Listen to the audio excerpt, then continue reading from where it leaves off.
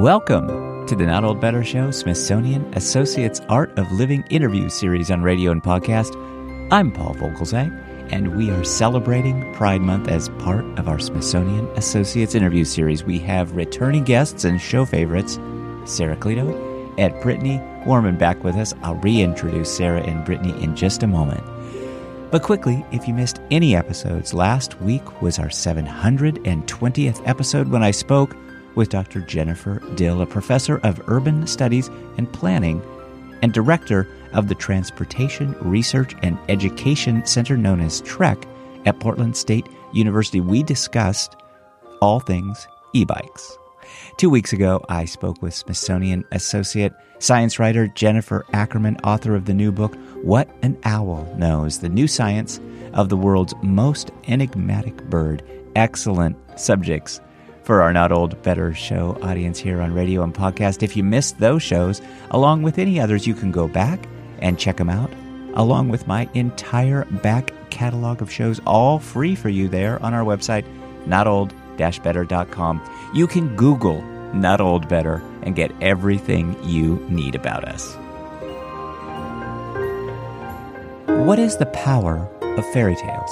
Fairy tales have a reputation for being conventional, and many of the most famous fairy tales appear, on the surface at least, to be just that.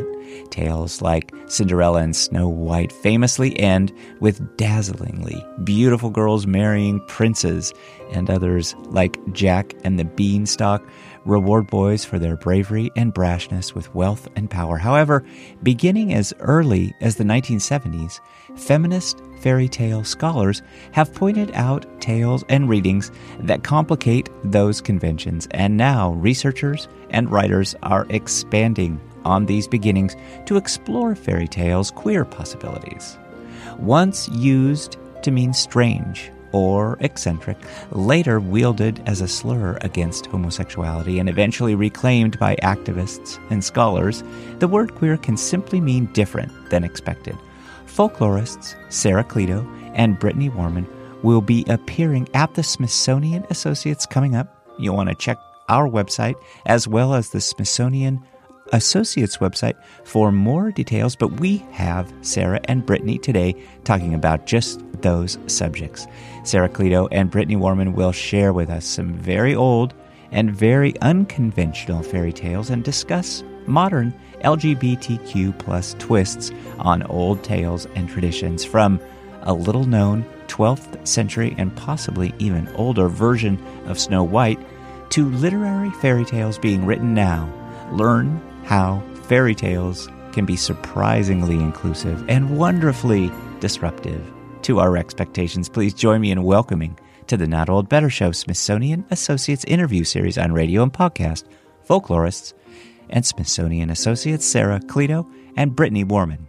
Well, good. It's great to talk to you both, Sarah Cleto, Brittany Warman. Welcome back to the program. I love talking to you guys, and so this is going to be fun, but welcome. Thank you. So much. We love talking to you. Thank you for having us back. Yeah, I get really excited about the work that you do because Brittany, I was telling Sarah, I love what I do because I get to learn, and this was one of those subjects that really caught my attention. Some of it has to do with the title. Of course, your general work is always interesting to me. We'll get into all of that, but why don't we start by just maybe both of you just kind of do a stereo on what you're going to be talking about at your upcoming Smithsonian Associates presentation. You're going to be using Zoom. We're all on Zoom these days, so maybe tell us how you'll engage us all and what you'll be saying briefly. Sure. So we love fairy tales. It's our first love in folklore, and we have studied them extensively. But we are very well aware that they have a reputation for being pretty conventional, and sometimes even, just putting forward really bad ideas about how men and women should be. So our talk on that is upcoming, we're going to talk about how on the surface, fairy tales really do appear to reinforce gender stereotypes, to be very heteronormative, to be concerned, boys are supposed to be concerned with bravery. and, attaining wealth and power, while girls are supposed to be objects to be won, that are extremely beautiful. And so we're looking to sort of explode those stereotypes and thinking about how people have changed the sort of conventional stories about fairy tales and retold them in more recent times, but then also how fairy tales have always been a little bit subversive. Yeah. Like Brittany said, fairy tales really have this reputation for being profoundly conservative, for kind of reinscribing the status quo, like telling us to behave in very rigid ways. But the thing is, they really don't do that, or at least they don't have to do that. It always sort of, it shocks a lot of people when we tell them that fairy tales actually don't have to have morals. Actually, very few fairy tales have morals at all. And they definitely can be used to, educate kids or try to, teach kind of like to instill possible morals or codes of behavior or something. But they also can just be taught, they can be told to entertain, they can be told to shock, and they can also have very rebellious or subversive or progressive messages. They can do all of this, and they kind of have always done all of this. The idea that fairy tales are for children actually really wasn't a thing until like the 1800s. And before that, people perceived them much more as a kind of entertainment that was for adults. So if you think about it that way, you'll realize, oh, like they probably are all over the place. They probably have a lot of, content that's, maybe not appropriate for children, or that can do, can have many different kinds of agendas, or really no agenda at all, depending on the teller, depending on the story. So basically what we really want to get across is that fairy tales are so incredibly flexible. There's room for literally everyone and everything in the form of the fairy tale. Thank you. That's really helpful. I appreciate, all of that, because for me, I, of course, am older, and much of my fairy tale experience is rooted in kind of the childhood orientation of fairy tales. So all of this was really just fascinating to me. And as you guys were telling the story, I was thinking, God, the title, Gender, Sexuality, and the Fairy Tale is a great one. I mean, I think that says so much about what you guys are going to be talking about. But I wonder if you just tell us, maybe, just springing off of your last answers, maybe just give us a couple of examples of what fairy tales might, represent to adults, and how we might have missed some of this because we've been focused on the aspect of fairy tales being for children, or maybe we've focused on the fairy tales that were very plainly morality messages about bravery, or some of those other conventional subjects. Sure. Brittany, do you want to take a first stab at this? Sure. So when I was listening to your question, I was thinking about probably the easiest way to jump into the topic of gender and sexuality and the fairy tale is to think about the fairy tales that feature women in particular. So in a lot of the most famous fairy tales, we're thinking like Cinderella or Snow White or Sleeping Beauty, the main female character in those stories is very, very beautiful, but that's usually her only clear trait. Yeah, that's like about it a lot of the time. That's about it. Yeah. So she's sometimes maybe kind or industrious or something like that. But most of the time, the most important thing about her is that she's beautiful. And often these stories revolve around how she gets rescued in some way. So how she gets woken up from a enchanted sleep, or how she ascends to be a princess or something like that. And these are the stories that most of us have grown up with. They're the ones that are very, very popular, but they're the ones that have been anthologized and told and retold over again. Mm-hmm. But exactly. There's so many other ones, though, that don't necessarily follow those patterns. And I'm going to shut up now and let Brittany keep saying what she was No, you can jump in anytime. That's what I was going to say, though. There are a bunch of stories that are fairy tales too that just don't follow those conventions. They're just not the ones that were canonized, the ones that became very popular. And after, feminist scholars sort of got their hands on this and started thinking about it and looking for tales that were different, it became clear that not only were there fairy tales out there where there were really active female characters, there were characters that were, women characters that did a lot of stuff and were quite, had a lot of their own agency. But it also became clear that fairy tales themselves weren't always as conventional as we like to assume, or maybe not like to assume, but that we have assumed for many, many years, because the ones that got really popular were the ones that sort of fit these heteronormative ideas about marriage being happily ever after, about women being passive, about men being brave and going out to fight and things like that. But there are so many fairy tales in the world, and so many of those stories actually embrace much broader worldviews. So while everything sort of started with looking at the ways that women appear in these stories, people with all different kinds of people appear in fairy tales. And some of them are ones that we just weren't really exposed to. And part of what Sarah and I love to do in talks like about gender and sexuality in the fairy tale is point out these stories that have, for example, queer undertones that are really important to bring out. Or sometimes are extremely obvious. Like there's a fairy tale, or actually a whole family of fairy tales that are, it's hundreds of years old. And the sort of folkloristic title for this group of stories is The Woman Who Became a Man.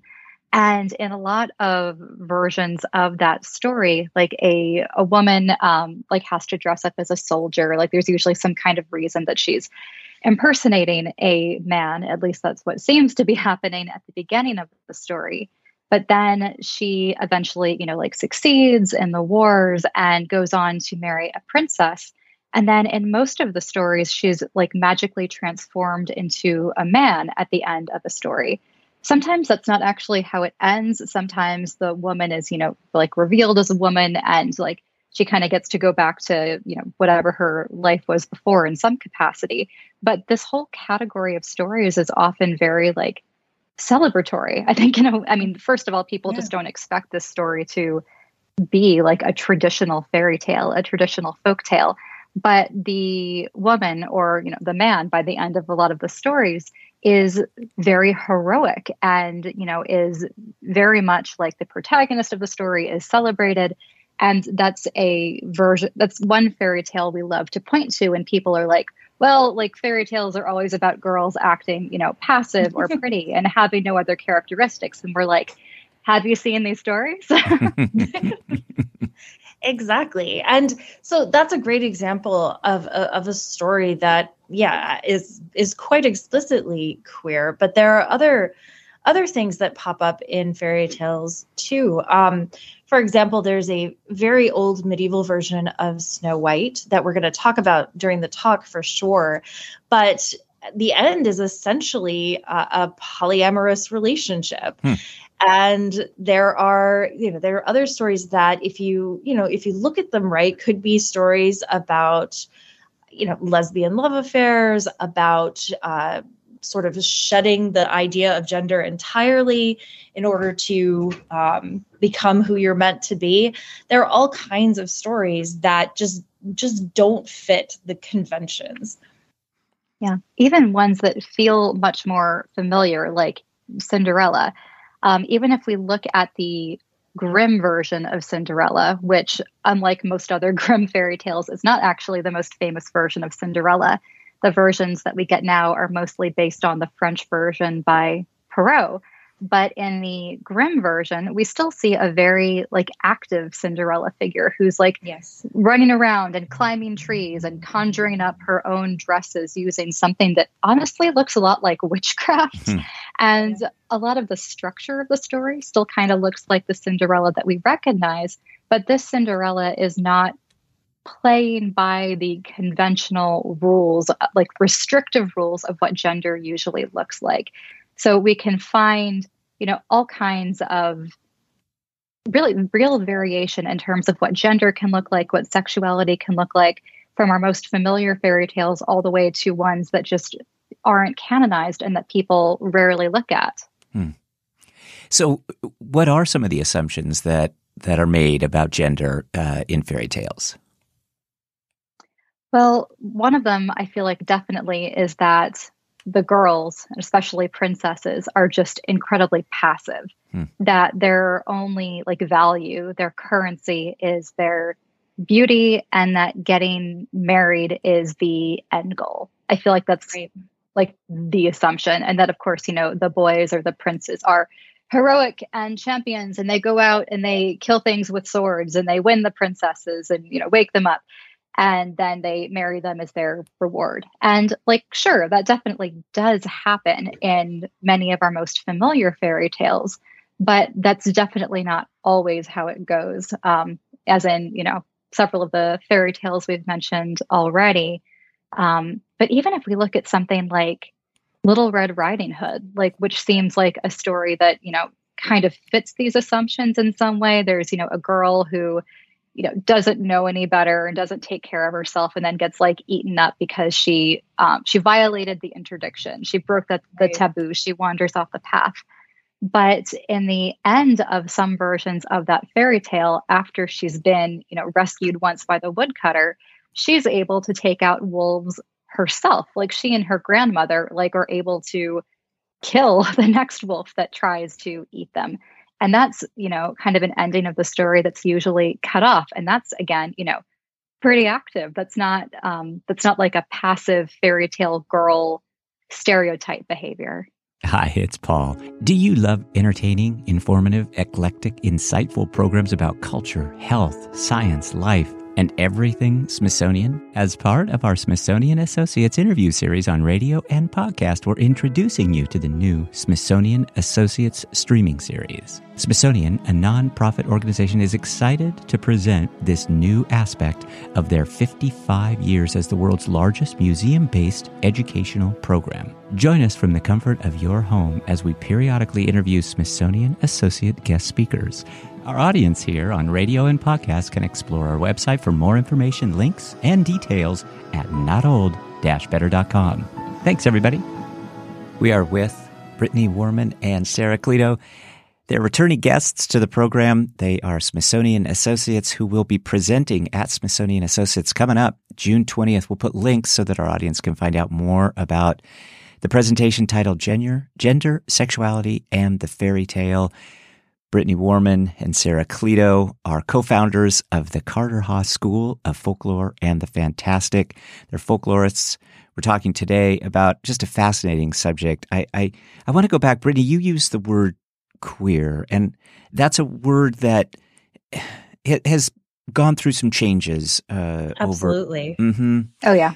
And so it, at one time, I think probably was looked at as being a slur, and it has some bearing on the world of fairy tales. I wonder if you'd talk to us a little bit about some of the stereotypes and perhaps even slurs that come from, this world of fairy tales. Sure. So, yes, I used that word. In academic studies, it is a word that has definitely been reclaimed, I think. Mm-hmm. It's a word that, you're absolutely right, was used as a slur in the past, and now really applies to a whole area of studies of various things. You can apply queer studies to a lot of different areas. But within the context of fairy tale studies, what we usually like to do is turn to Kay Turner and Pauline Greenhill, who are two fairy tale scholars that we really love. They put together an excellent collection called Transgressive Tales Queering the Grimms.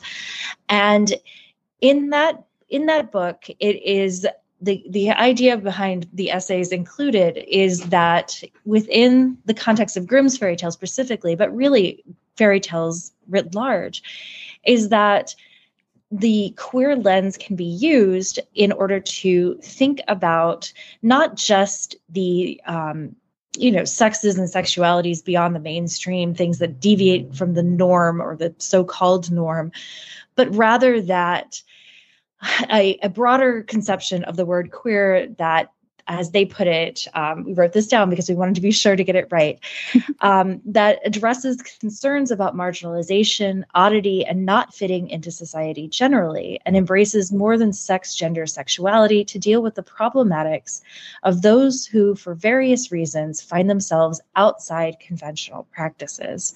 So within the world of fairy tale studies, this term queer is used more broadly, but it usually does have something to do with gender and sexuality. And we love this definition because it opens up this way of looking at fairy tales that most people don't, really think about. And we think that it needs to be it needs to be thought about more. Yeah, it's really a way of centering things that are often perceived as marginal, things that are sometimes perceived as personal, as like the focal points of what you're thinking through in these fairy tales. So there's been a lot of work done in the last couple of decades about gender in the fairy tale, sexuality in the fairy tale, like merging queer theory with the fairy tale.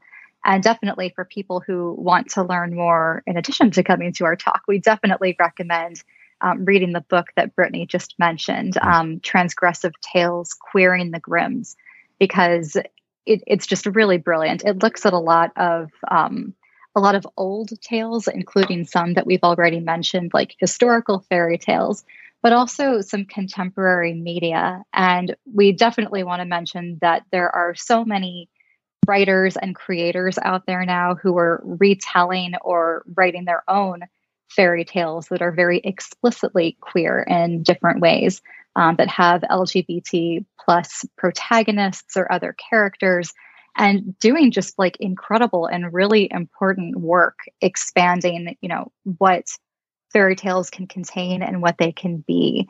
And some of them that we'll probably talk about during the talk, but that we definitely want to mention. One of our favorites is called Cinderella is Dead by Kaylin Bayron. And it is amazing. It's so good. It's so cool. It's a like lesbian retelling of Cinderella, but it does just the most incredible work with thinking through like the value of a fairy tale within like the world of this novel. Cinderella was like a historical figure, but ideas about what this historical figure was like have calcified into gender norms and gender rules that govern everybody who lives in this kingdom.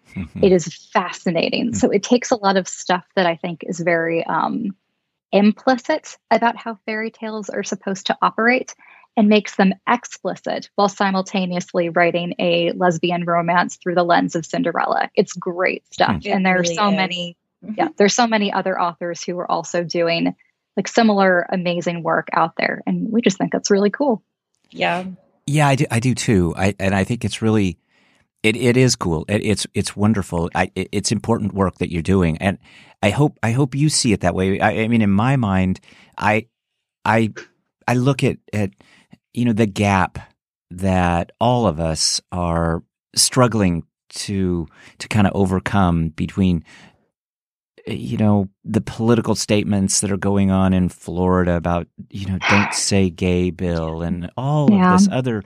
You're really starting this conversation, I think, from a perspective of the fairy tale, which I think is brilliant because it's almost it's very unique. It is very special. I hope you guys do see it that way. But I imagine you probably do feel like this is a good step to take in getting people started on this overall subject.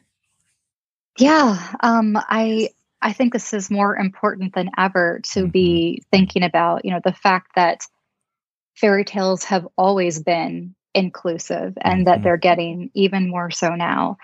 I have heard someone else say, I can't get credit for it. I think it might have been Natalie Wynn who said this, but that a lot of the legislation that's being passed right now in Florida and elsewhere is really an attempt to legislate, LGBT plus people kind of out of existence by erasing them from public spaces and schools and stuff like that, which is absolutely horrifying. Mm-hmm. And I do think that thinking about like the narratives of fairy tales, of personal narrative, is a way of, in some small way at least, trying to take up more space again, of showing, no, like these people, these identities, but really these people exist and have always existed. Mm-hmm. And Mm-hmm. stories are so powerful, I think, for fostering understanding, for creating a sense of shared humanity. And I think that by using something like the fairy tale to show this, that's a good thing. Mm-hmm. Yeah. I 100% agree with everything you just said, Sarah. That was beautifully put. I feel like with the fairy tale too, you're starting from a place that pretty much everybody in the West understands. You know, you're exposed to fairy tales so much. Pretty much, you know, you would be very hard pressed to find somebody in America who had no idea who Cinderella was. Mm-hmm. And the way that they've just been incorporated into our culture, often in ways that we don't even really realize, having them be a vehicle to talk about conversations that might be difficult for some people, I think is a good way in. Yeah. Yeah. So starting from a place of shared understanding, I think. Exactly. Mm-hmm. Yeah. You guys just do some amazing things. I've always enjoyed talking to you. So maybe this is my final question for you. Again, I know you guys are both very busy, and I sure appreciate your time, but what's next? What's next for you both? What's next for the Carterhaus School of Folklore and the Fantastic? And how do we take this subject of gender, sexuality, and fairy tales kind of to that next step? Because we would love to have you back and talk more about this important subject so that we can all get a deeper connection about inclusion and deeper understanding and making sure that, you know, we're all looked at as people. Oh, thank you. And we're so happy to be back and talking to you about fairy tales and how awesome they are once again. Yeah, I love it. As for what's next, we're always cooking up something. Yeah, something you guys are always very busy. I think if we're allowed to say this, I think our next talk at the Smithsonian after this is going to be on Gothic fairy tales. Ah, great. Which is we'll have you back. One of our, we would love to. Yeah. That is one of our favorite topics. Also, I feel like we say that about everything, but it really is true for the Gothic. And in some ways, I think it really dovetails with a lot of what we've been talking about today, because the Gothic is another category that is often considered to be or perceived to be extremely conservative about reinstating the status quo, keeping, power concentrated where it has always been concentrated. Overcoming monstrosity. Yeah. Mm-hmm. But the thing is, a lot of Gothic literature actually is a lot more complicated and can open up so many spaces for subversion, for transgression, for different ways of seeing the world and reconstructing the world. So we're excited to talk about that again. Anything you want to add to that one, Brittany? Yeah, with Gothic fairy tales, I think one of the best things about them is that people are excited about them at first because they're like, oh, we're going to talk about fairy tales. And we know that, once upon a time, a long time ago, they were much scarier than the way that we see them now. And that seems to be an idea that goes around. And in some ways, that's true. And that is, a way of connecting fairy tales in the Gothic. But I also think it's just fascinating to go back into these tales and see how these stories that have been so sanitized in the world that we live in now can be these stories that tackle really deep and complex and subversive and fantastic issues in ways that are really surprising. And I mean, this is, I think, why Sarah and I always come back to fairy tales, because they have such potential. Yeah. They do. Yeah. It's such a cool ditch. And I love talking to you both about this. I look forward to Gothic fairy tales coming up next. But of course, Brittany Warman, Sarah Cleto, so good to talk to you guys again. We look forward to your upcoming presentation titled Gender, Sexuality, and the Fairy Tale. And thanks, guys, for this work. Really, I mean that. And I look forward to talking to you again. But please be well and stay in touch with me, because I know our audience is going to be excited to hear more. Thank you so much, Paul. Thank you so much. My thanks to folklorists, Smithsonian Associates, Sarah Cleto and Brittany Warman. Sarah Cleto and Brittany Warman will be appearing at Smithsonian Associates coming up. So please check out our show notes or the Smithsonian Associates website directly for more details. You'll find that all in our show notes today. My thanks, of course, always to the wonderful Smithsonian team for all they do to support the show. My thanks always to you, my wonderful Not Old Better Show audience here on radio and podcast. Please be well and be safe. Let's talk about better. The Not Old Better Show on radio and podcast. Thanks, everybody. We will see you next week.